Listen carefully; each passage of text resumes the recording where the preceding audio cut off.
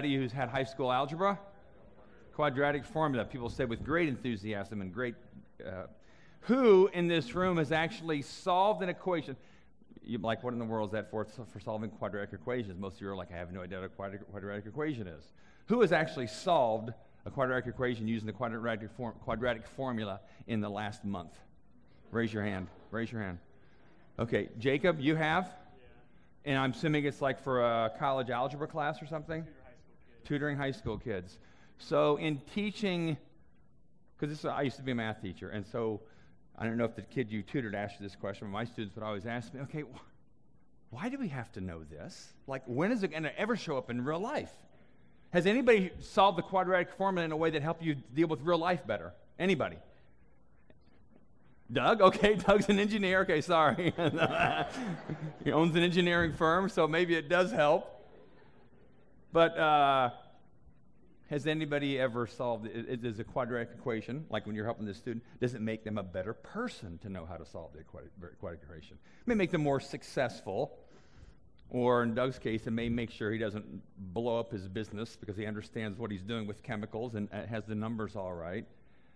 But it's one of those things we tend to think, okay, does it have any real-life application?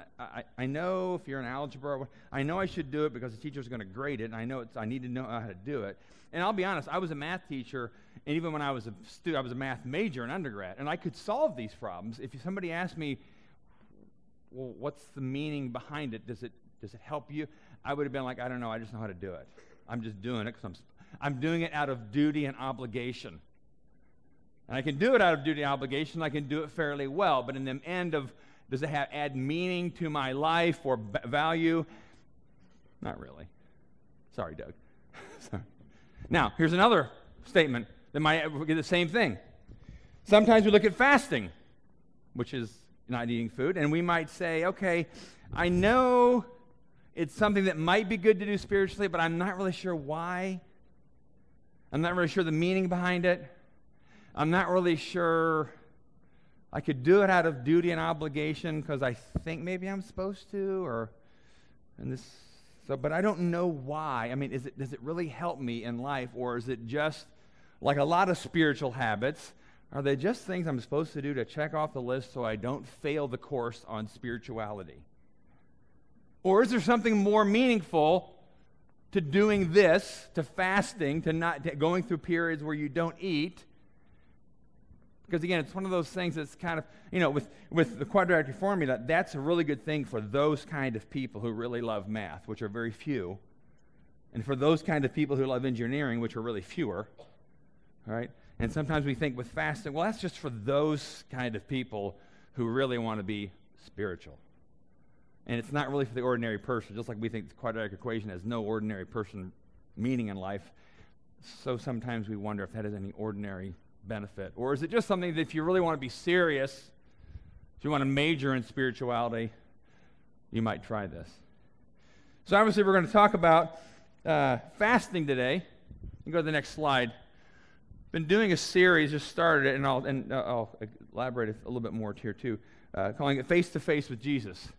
And we're talking about looking at actual conversations he had with people, literal conversations in the Gospels, and then asking ourselves, okay, if we put ourselves in that conversation, what are we hearing from Jesus? What do you think he's telling us to do? How do we put ourselves into the story instead of just reading the story from a distance? And this is the period that in a lot of church cultures, it's called Lent. And some of you, like me, I never heard that word until I got to college. Lent, dryer, Lent, I don't know what they're talking about. But Lent is, if you grew up Lutheran, Catholic, Episcopal, and maybe other different kind of traditions, Lent is like the traditional 40-day period leading up to Easter. And it's not biblical. There's no biblical reason for it, but it's just a habit, a practice that Christians throughout the centuries have done. Lent actually started last Wednesday. If you grew up Catholic, if you're around Catholics often have what's called Ash Wednesday, where they would have had some kind of a cross with ashes on their forehead or something like that, indicating entering into a time of denial for the sake of spiritual well-being. I mean, that's what it's supposed to be. It doesn't always become that in different traditions. But we're going to look today at what Jesus said about fasting. because Lent is kind of a time where people think about that and try to think, well, and again, the question is there any real life meaning and value to it, or is it simply going through the motions to check off the fasting list as if somehow we're getting more points on the God scorecard, like he's giving us points for doing it? Is that why we do it? Or is there something else meaningful in my life or your life that if we practice this thing? Now, let me say this too. I've had, over the years, many years, I've fasted in different forms on and off, but I'm not a professional at it. Nobody is a professional at it. I don't go fasting in caves. I don't fast for long periods of time, like 40 days in a row. So I'll share a couple of my experiences with fasting, but please know I've had more failures in fasting than I have, if you can call them successes. So, but I'm just going to challenge you to think about what that role that might play in helping you become more abnormally loving, joyful, and courageous. What in the world does fasting play a part of that? How does that work into that? All right, so we're going to look at a passage. Go to the next slide here. Jesus actually has a conversation with the disciples of John the Baptist. All right, now John the Baptist, if you remember, was a cousin of Jesus. Their mothers were cousins. That would make them, second cousins? First cousins once removed? I don't know what the term is. But John the Baptist was sent by God, so the Bible tells us, to announce the coming of Jesus, to kind of prepare the way, clear the road, so to speak, spiritually. Said spent a lot of his life in ministry in the wilderness, John the Baptist did. Said he was dressed in camel hair and he ate locusts and wild honey. So it was a little bit of on the scale of normalcy, he was out there a bit.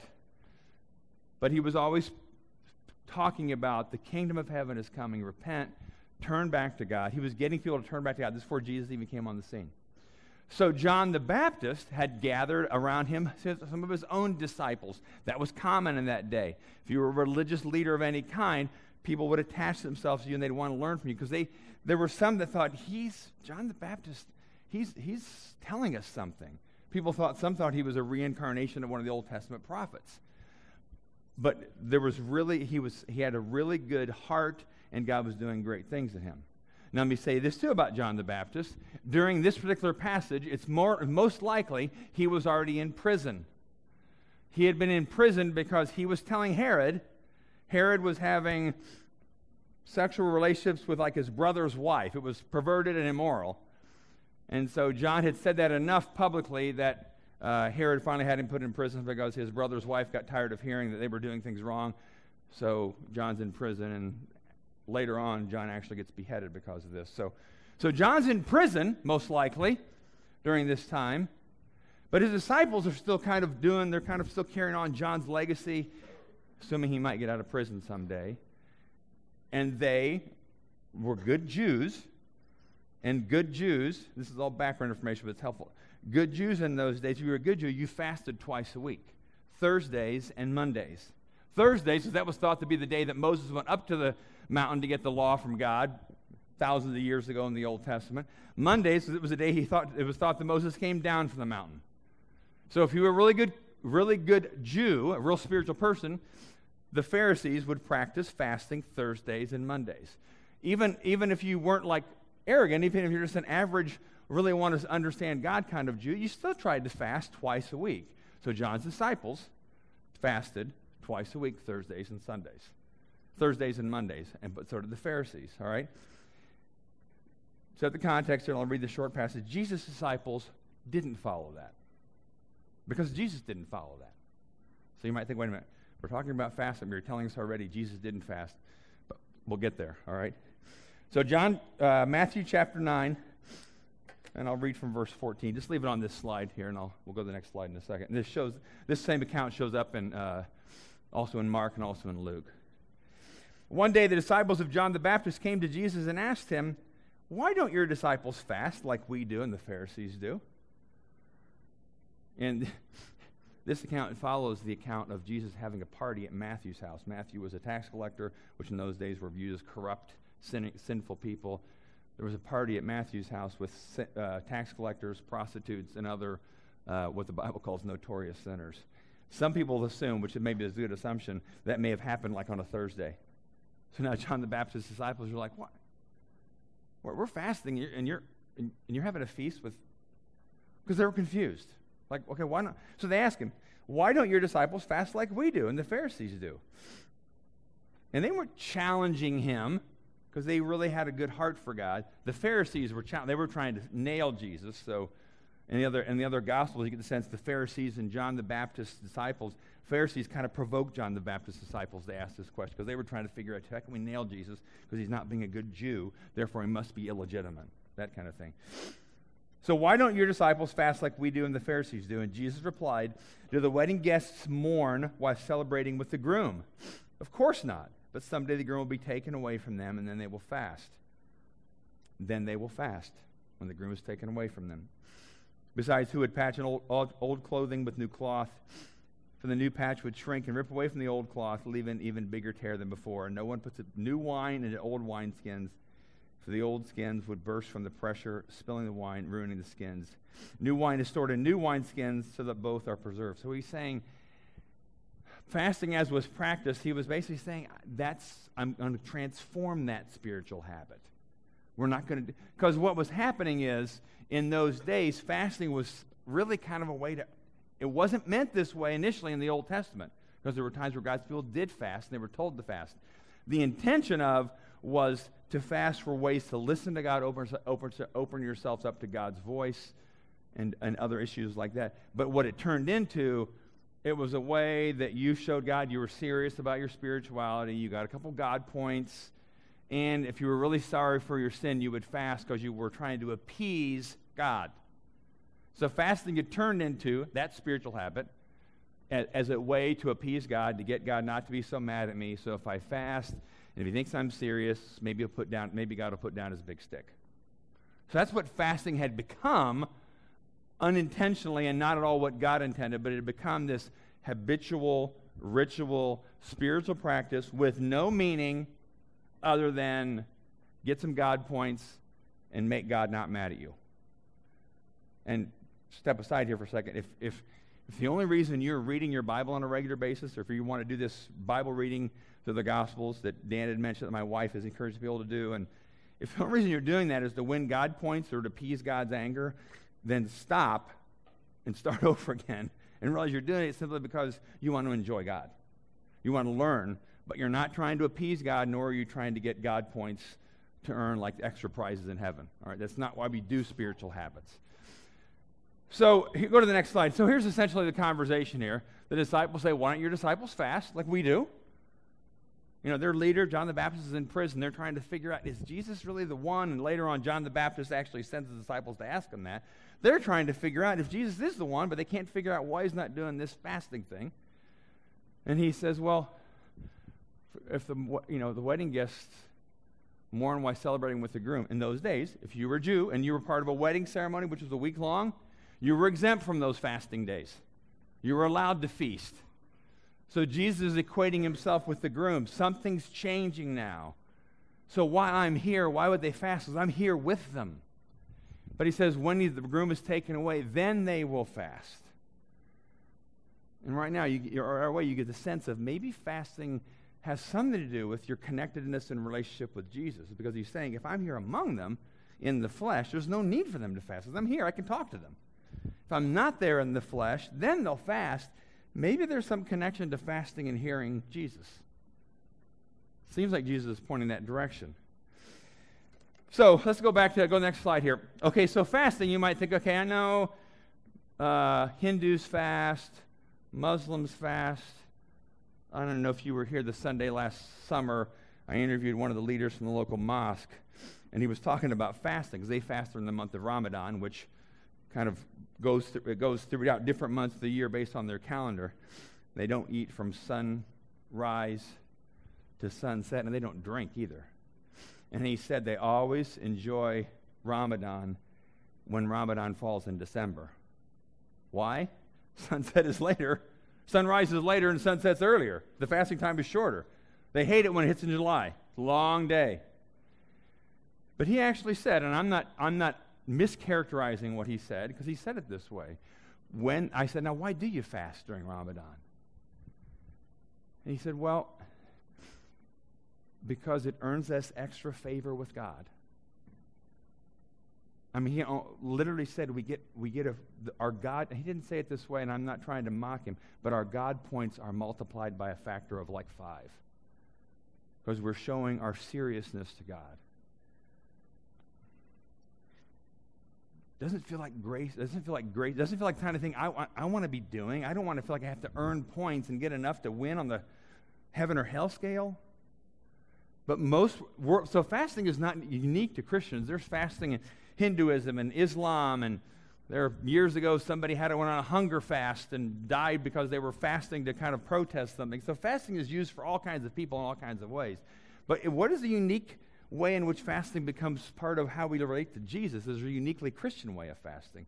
That's what I want to look at today, because Socrates fasted, Confucius fasted, Plato fasted. So it's not a new thing. So what does fasting fit in to your life and my life in ordinary ways, and how is it different? How can it be different, all right? Here's the first point. Jesus expects you to fast. In this case, he said, when you fast, he said, then they will fast. And then on the Sermon on the Mount, when he's talking about fasting, he tells them, hey, when you fast, don't make a big deal about it. Don't mess your hair up. Don't get dirty clothes on so people know you're being spiritual. In other words, don't bring attention to yourself. Hey, I'm fasting today. I'm not going to eat. But Jesus said in Matthew 6, but when you fast, so the assumption is you would in some form. And then but it's not every day, not every week, not Thursdays and Mondays. The Bible gives us no form about when or how to do it. So there's no a legalistic mantra about fasting. But it seems as if the Bible, Jesus himself, has some expectation that when you fast, or when the groom is when he leaves the earth, then they will fast. There's some expectation that fasting has some kind of benefit spiritually. I mean, you see throughout the Bible, Moses fasted, David, Elijah, Esther, Daniel, Anna, Paul. There was a required day of fasting as a Jewish festival, the Feast of Atonement. But there was always meaning behind that. It was never just an obligatory thing. Fasting in the Old Testament they would often call a community fast for a time, especially in times of crisis or times of decision making. And again, the ultimate intent was we want to hear from God corporately. It wasn't trying to see if we can get enough people fasting, we'll get God's attention, he'll do what we want. That's human fasting. That's not the kind of fasting that Jesus wants. Because we have his attention. We're not trying to be more serious. It's not like yelling louder to God. So there's an expectation that somehow fasting is, and again, please hear me, I'm not saying you should all be fasting one day a week for the rest of your lives. I think there's all kinds of spurts and phases and times when that happens. I haven't fasted for months. So I'm just saying, it's not something the Bible has any expectation of when or how. All right, next thing though.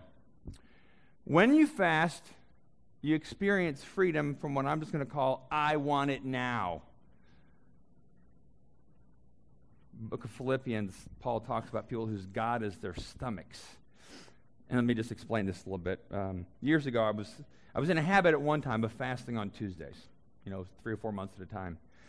And, I was trying to figure out what's Kathy having for dinner one of these nights, because I don't want to miss that meal. I might miss, that's kind of, we think about those. I think about those things. So there's one particular I was working in another church actually in town. This would have been probably 20 years ago. And I don't know about anybody else, but I don't enjoy fasting. They're not my favorite days when I do fast. I don't get up and it's a fast day, woo! I don't do that. And this particular morning, I was just feeling particularly hungry and irritated. Because sometimes when you fast, you get headaches. I do. So I was irritated, I was hungry, I had a headache, and I was just so I'm at my desk in my office and doing some stuff all morning, and then I had to go to the main office or the bathroom or something, open my door, and lo and behold, in the hallway of the church office, the women of the church had set up this huge buffet luncheon for themselves. And my first reaction was, God, this is not fair. Because it was there was stuff I didn't even like that looked appealing to me. I mean, not lima beans. They never are appealing to me. I would fast for lima beans for the rest of my life. If that's all I had to eat, I'd die, all right? But I remember, and it was just kind of I went back to my office, and you start having this argument with your stomach. You might think, oh, he's psychotic. Yes, I am. So are you. Because your body starts saying to you, why not? come on. It's kind of like this, it's kind of like a, what's the, in Lord of the Rings, Gollum? This argument, you're like, no, I'm not going to eat today. I said I was going to fast. And then it's like, yeah, but there was those cookies out there, and wow, look at that casserole. I mean, literally, it's just, and I go out the hallway again, and I come back in, and then what happens is, this will happen to you if you fast. What happens is your stomach finally says to you, and please, I'm not psychotic, but you know what I mean. Your stomach, or maybe it comes from somewhere else, says to you does it make any difference anyway if you fast? I mean, what's the big deal? Nothing's going to change. And that's where it's kind of like, okay, do I think something can change if I'm fasting, or am I just trying to earn points? Because then nothing's going to change. That's not God telling me that. I don't think that's even me telling me that. It may be coming from another voice, like the enemy. Nothing's going to change. Why would you do this? It's stupid. You're hungry. Eat. When you're hungry, you're irritable. You don't treat people well. So you want to treat people well, so why not eat? So I went out and got a paper plate, and I ate something I didn't even like. And it tasted worse. And I went back in the office like, what? And you play these stupid games with yourself, but essentially, fasting helps you learn how to say no to your body. And you may say, that sounds like asceticism. No. I tell guys who struggle with pornography and lust, fasting is really good practice for you. Because you learn to say no to when your body says, I want that now. It's the impulsive part of you. I want that now. I need that now. I need to tell them this now. I need to say this now. I need to eat now. It's the now, the impulsive part of our wills. And essentially what you're saying when you're fasting is, my body is not the boss of me. My God is not my stomach. I will do what I believe God wants me to do, and I will let my will and my mind and my heart and emotions together take the steps I know God wants me to take. So it's not like I sinned when I ate Nellie Irwin's little Christmas cookies that she made so good on that buffet that day. It wasn't a sin, but I think I missed out on opportunities to learn how to say no when my body is crying for, yes, you need it now. Yes, you need it now. Yes, you need it now. Whether it's sex, food, affirmation, whatever our body cries for. So it's learning how to say no to yourself. And that's what denial is. You say no to yourself because you believe there's something greater when you say no. It's not just learning how to say no. That sounds depressing. It's learning to say no because there's a huge yes that God's waiting to fill into your life if you can discipline your heart, your soul, and your mind to do and to be the kind of person that God wants you to be. So from then on out, I always made sure I wasn't fasting on a day the women had a luncheon at church. So, okay, next one. When you fast, and this is why you fast, I'll even say this. When you fast, you experience an increased awareness to God's voice. When Jesus was fasting in the wilderness, this is when, right before he had just been baptized by John the Baptist, his ministry was kind of started. It was the beginning of his ministry, 29, 30 years old. The Bible says that God led him to the wilderness, and then Satan was tempting him for 40 days while Jesus fasted. And at one point in Matthew 4, Satan says to Jesus, see those stones over there? You could turn those into bread in a heartbeat, Jesus, and eat them. Why not? What difference does it make?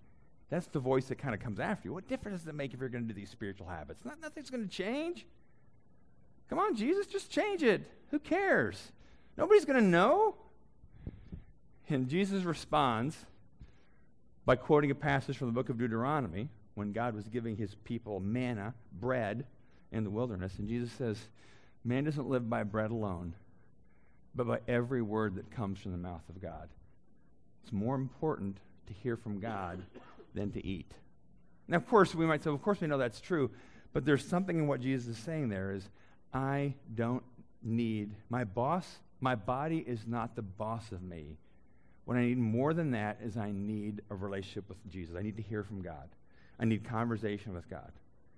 And it's not saying you can't eat and still hear God, but there's times where we need to break ourselves of the impulsiveness of we always do what our body says. And again, I'm not just saying food. I'm also saying sex or certain ways we do other habits, how we relate to people. Sometimes that are more driven by our impulsive selves than the mature part of our lives that God has been maturing in us. Man doesn't live by bread alone, but by every word that comes from the mouth of God.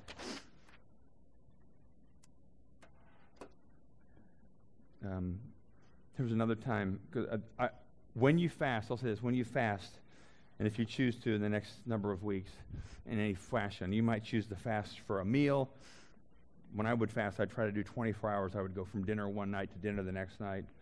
I'd still drink a little bit of coffee sometimes in the morning. I get a caffeine headache, and that would just knock me over. So sorry if that's... I heard one pastor say one time, their staff would go on a liquid fast. So anything liquid we'd have, except we didn't have... So we'd have coffee, milk, steak in a blender. He was just joking. But there's different... So there's no one right way to do a fast. But, some people take a meal. Some people might say, I'll skip lunch every Tuesday. Some people say, I'll skip 24 hours on that Tuesday for the next 5 weeks. Sometimes you just pick a day. I'm going to pick a day. There was one time I went without coffee during the whole month of Lent. And there's different ways you think about it. But again, it's not just learning self-denial, and it's not a diet technique. It's learning to say no so you can say yes to the voice of God. And you might say, well, times I fast, I didn't hear anything. Well, you may not hear anything some of those days. I'm not saying because you fast, all of a sudden God turns up the megaphone and is like, hey, now I have your attention. Let me tell you what to do with the rest of your life. That's not how it works. But you do need to pay attention to things you may not be paying attention to when you were eating. Like, for example, another time this was years ago, I decided to do like a 48, I'm laughing because it turned out really funny, like a 48-hour fast. And I didn't make it, all right? And I went to this campground, a state park in northern Illinois called Starved Rock State Park. I think it's up by Chicago. I think is what it was. So I had this I was in seminary, then I had this, it was going to be really spiritual and fascinating. It ended with the night in the tent. I was at a campground. It rained so hard, my tent blew over. I had to end up sleeping in the car, and I just thought, I'm going to get something to eat. I'm hungry. Anyway, but I at least went for 24 hours. But part of the time, I was taking a walk around the state park thinking, okay, this is really good. I'm fasting. I feel good right now. And we get to this overlook, and they had those little things you could put a quarter in and see, around the whole area. And there was a guy in front of me at the machine I wanted to get on that just was taking forever. I don't know if he had like 50 quarters or what, but it's taking forever. And I was like, I just want to look. I just want 1 quarter's worth of look. And I started getting really irritated. I was like, what can this guy do? I just want to look. I just want to... I mean, I had this internal kind of... And I remember thinking, I can't believe he's making me so mad. I can't believe I'm this mad. I've never been this mad for a long time. What's this? Who is this guy? I hate this guy. And then I stopped, and the realization hit me as I walked away. He wasn't irritating me. Not eating and being hungry was unmasking the irritability I already had inside of me. It could have been anything was there. Because when you don't, food is a really good way to cover up some things that your heart's crying out for. Because with the days that I fast, I'm much more irritable. And I blame it on food, or I blame it on this guy at the little quarter binocular thing, or I blame it on the car in front of me, or I blame it on my wife, I blame it on my kids. My irritability is, I'm not eating and they're not doing things right. No, the irritability, God was showing me things about me. So when you fast, sometimes you see things about you. And it's not all about self-condemnation, but sometimes you see things like that. Sometimes when you fast, you see things more clearly about decisions you have to make. When they fasted in the Old Testament, they would fast because they were to make a decision. It wasn't like God was trying to show them dark things about them. Sometimes he does that because he wants to set us free. Sometimes he's just trying to help them clear their hearts and their spirits so they might be able to think unhindered from the comfort that food brings. And not every decision, you don't fast for every decision, but that's why they do that. They're fasting because they want to hear God. And so when you fast, pay attention to things that you wouldn't pay attention to, the impulses that you have. Even if you're like, well, I fasted during lunchtime, nothing happened during lunchtime. Okay, but maybe in the middle of the day you're thinking about something else and you're like, I wonder why I'm thinking about that. Or when you're hungry, if you're fasting for 24 hours and your stomach kind of growls at you, maybe that's the time to even turn that into a prayer. God, I want to want you as much as my stomach wants food right now. And I know I'm not there, but God, can you help me become that kind of person? I want to become that kind of person. So you turn your hunger or your desires into an asset for God. It's not simply, I'm not going to eat meat for the next 2 months. As an aside, I wonder, do vegetarians eat meat during Lent? Just wondering. Because that's not fair. They don't, what do they say no to during Lent? Green vegetables? They eat the orange ones instead? I don't know. I just thought about that yesterday. But so when you say no to things, you're actually giving yourself an openness to hear from God. So here's my question. Go to the next slide here. In Isaiah chapter 58, God talks about the kind of fasting he doesn't like. And he's actually irritated with the Jewish people because they were fasting for all the wrong reasons, which meant they were trying to earn points with God. They were trying to prove their spirituality to one another. They were trying to just be impressive. And they were getting called out on it. The prophet Isaiah was calling God's people out on it, which was obviously irritating to people because they thought they were doing all the right things. But then God says to them, no, this is the kind of fasting I want. And then he goes on to say, when he says this is kind of the fasting I want, God goes to list the things that result from the kind of fasting he wants us to practice. And you'll notice all these things are results of if somebody's fasting and they're hearing from God and they eliminate the obstacles in their own heart and they hear what God wants them to do, this is the kind of people you become. So this is the kind of fast I want. This is verse 6. Free those who are wrongly imprisoned. Lighten the burden of those who work for you. So maybe you're an employer, or maybe if you fast, maybe for that day that you fast, you kind of think, I need to be a little more generous with my employees. I need to be generous with this employee. I need to kind of think differently because I think maybe they're over. I don't know. But there's fasting. Jesus is saying, but when you fast, somehow you start treating people better. You might at least learn some things. Let the oppressed go free. Remove the chains that bind people. Share your food with the hungry. Give shelter to the homeless. Give clothes to those who need them, and do not hide from relatives who need your help. That's interesting. Don't hide from relatives who need your help. Because again, when you're fasting, you start maybe getting another layer down about your motives. And you start wondering, I wonder, I know Aunt Mary's going to call me again today, and I really don't want to talk to her. I'm not saying you should, you know what I'm saying. Check your motives. Then he says this, then your salvation will come like the dawn, and your wounds will quickly heal. Your godliness will lead you forward, and the glory of the Lord will protect you from behind. Then when you call, the Lord will answer, yes, I'm here, and he will quickly reply. And he goes on to list other things, but the sense is, fasting, you can fast the wrong way all you want. I think a lot of world religions fast in a way to earn favor with God and to appease him. Or you can fast in the way that Jesus fasted, and then he said that we would fast, and that is, we're not satisfied by bread alone, by eating, but we want every word from the mouth of God.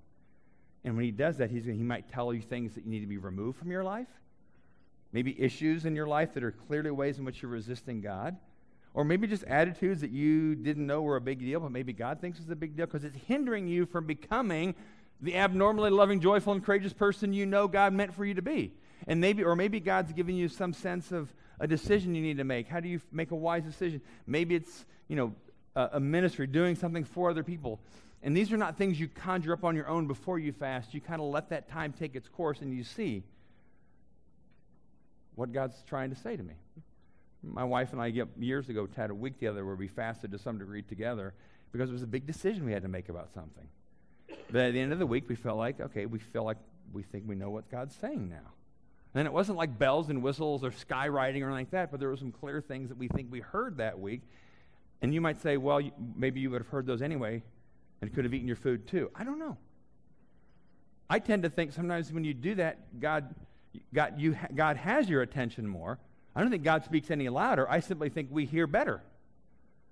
So maybe you have a big decision to make. Maybe you're wrestling with something in your business or a dilemma.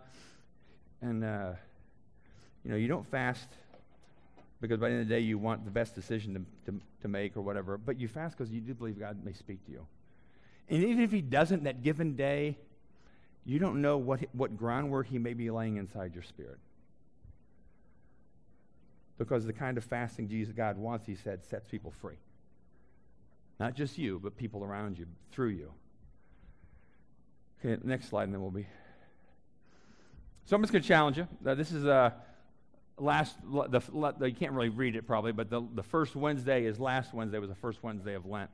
It goes all the way to Easter Sunday. I'm just going to challenge you. Maybe pick a day a week, pick a meal of a day a week, and try it. 6 weeks, 7 weeks. You're not going to die.